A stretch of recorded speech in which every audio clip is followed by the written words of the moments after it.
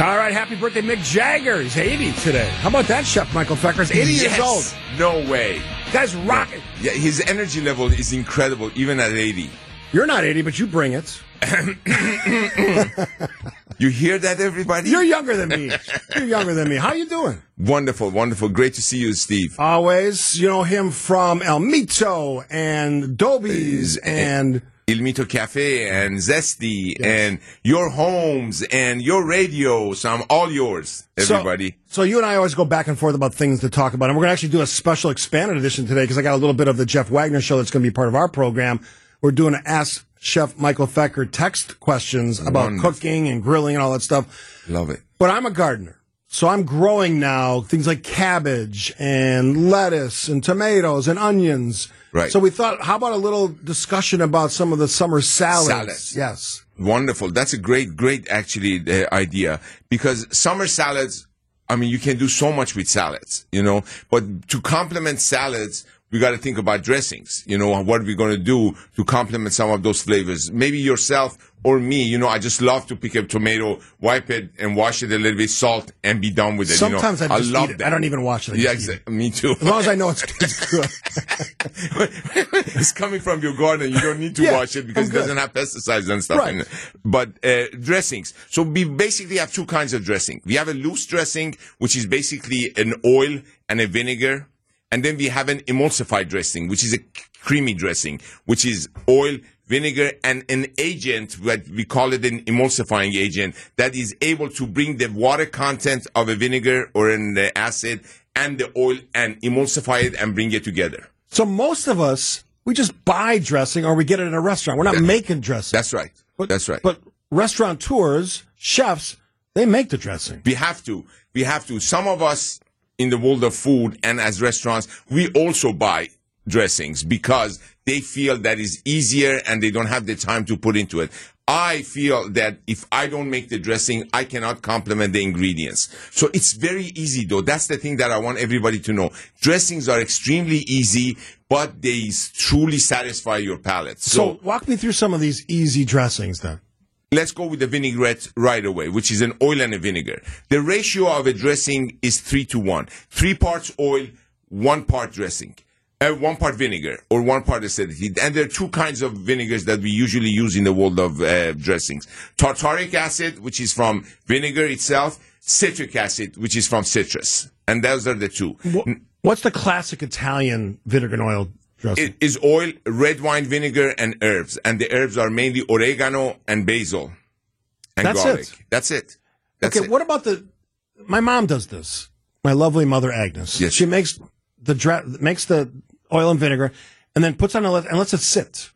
Wonderful, because she's waiting for all those ingredients to be rehydrated and release their flavors into the dressing. That's a real thing. Absolutely. I mean, Agnes doesn't do things without a reason. You know, she does. I just want to eat the salad. Well, yeah, I know. You want the final product. She goes through the steps to create the experience. And that's nice. So what in your experience as a restaurateur, what's the most popular dressing?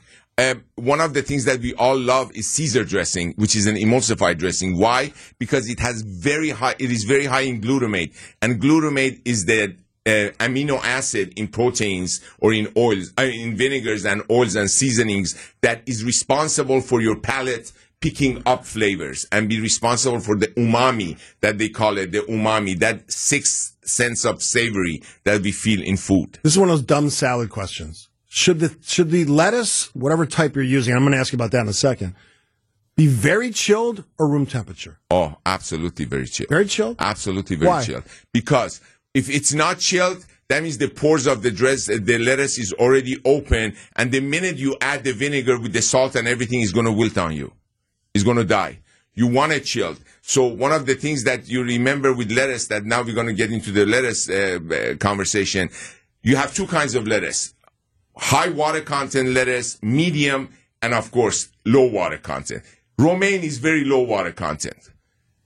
Iceberg is the most water content between all the lettuces. So when you got to think, when you're using a dressing and you're using a high water content lettuce, such as those nice little leaves or iceberg, you want a dressing that is light, not only in combination of ingredients, but also in weight. That's why we use romaine for Caesar. Why? Because Caesar dressing is heavier. It has eggs in it. It's got Parmesan. It's got anchovies. It's got all of those ingredients in it. So what's the role for iceberg? Because most people, they go to the store, they buy iceberg, like a head of lettuce, right? Are you kidding me? Right now in the summer, it's beautiful. Put an iceberg whole in the refrigerator and get it cold. Don't cut it, because the minute you cut it, you start oxidizing it, and you're going to get brown edges on there. So I know where you're going with that. I saw your hand. Yeah, I know exactly where you're going with that. Read my mind. Yeah, I know, right? So we chill it whole, okay? Then we make our dressing, and I love a wedge. With iceberg, wedge salad is mine. You had me at wedge. I mean, yes, that's exactly. That's the ultimate salad. Totally. And now, we can make that wedge with something very simple, just a blue cheese dressing, which is also another blue emulsified dressing, some fresh tomatoes out of your garden, put it on there, and create some crisp with some croutons or some nuts and everything else that is toasted. All right, Charlie's telling me we got to take a break. We're going to do a lot more on salads and dressings and stuff. And then at the top of the hour, after news, ask you any cooking question. I love it. I'm all yours, everybody. Anything. Chef Michael Feker. Yes, sir. Joining us in studio on WTMJ now. Flavor time. Thanks for spending some time with WTMJ now. I'm Steve Scafidi. Sandy Max is off today. Joining me in studio, my buddy, chef extraordinaire, restaurateur, Chef Michael Feker. Hello, everybody. You got one of the best voices in the restaurant business, too. Thank you. Another reason why you're here. Better than my voice. I'm jealous.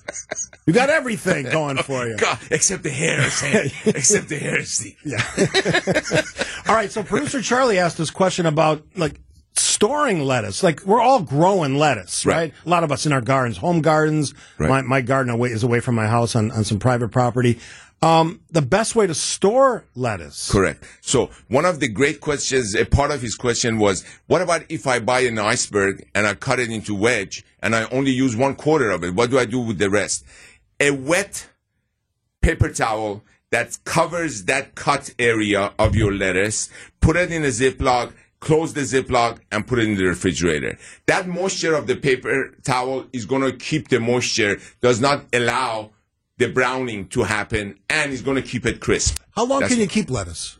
Usually, depending on who you buy it from and what it is. If it's organic, few more days. If it's not, and it's picked and it's been sitting on the shelf for a long time, 2 to 3 days. You mentioned iceberg head lettuce, right? Romaine, right? What else should we be looking at? We have that California mix or that blend that you buy that is already pre-cut for you, and that one is very important to use also because it gives you a lot of flavors.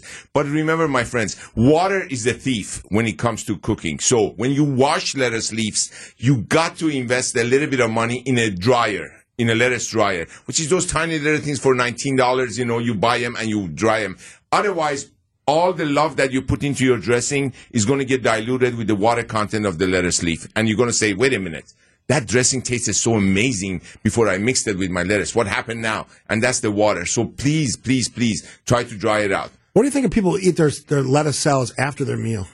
I love it. That Why? Cleanses your palate. Really? Yeah, the vinegar, the acidity from the vinegar cleanses their palate and then allows them to have time and be ready for the dessert. I am a salad guy before the meal. Of course you are. We all do it differently, but I just like the salad before. What if we start eating desserts before the meal? There are many people, there are many people that want to do it that way. So you'll be shocked. It's chaos out there. I know.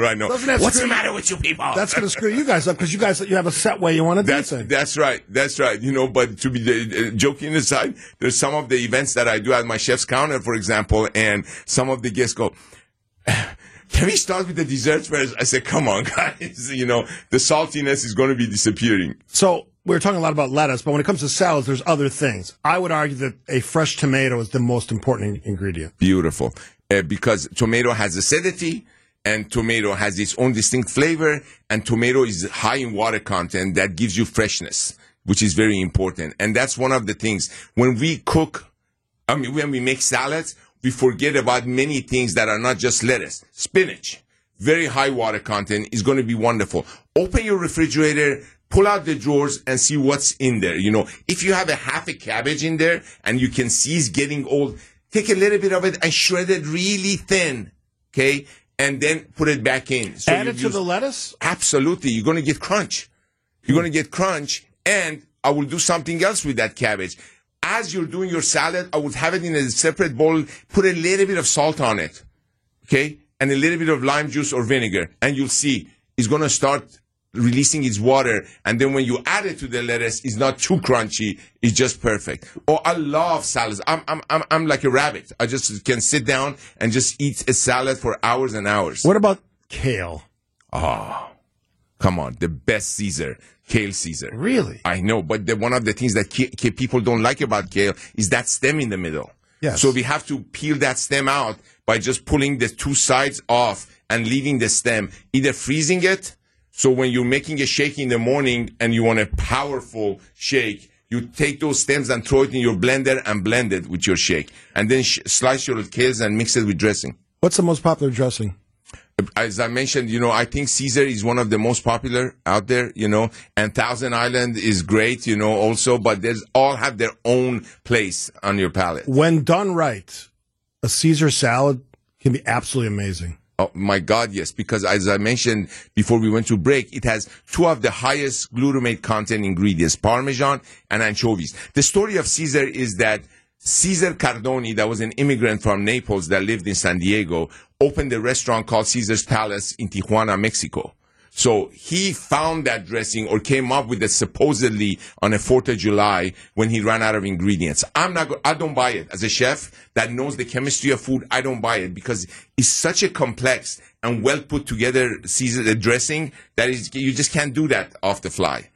Yeah. Challenging history. Yeah, it's a great dressing. From the 262, tell the chef we were at Zesty last night. It was fabulous. Thank you. I love you. Thank you. Let's see. Mitch says the chef does have a great voice. What is that great accent?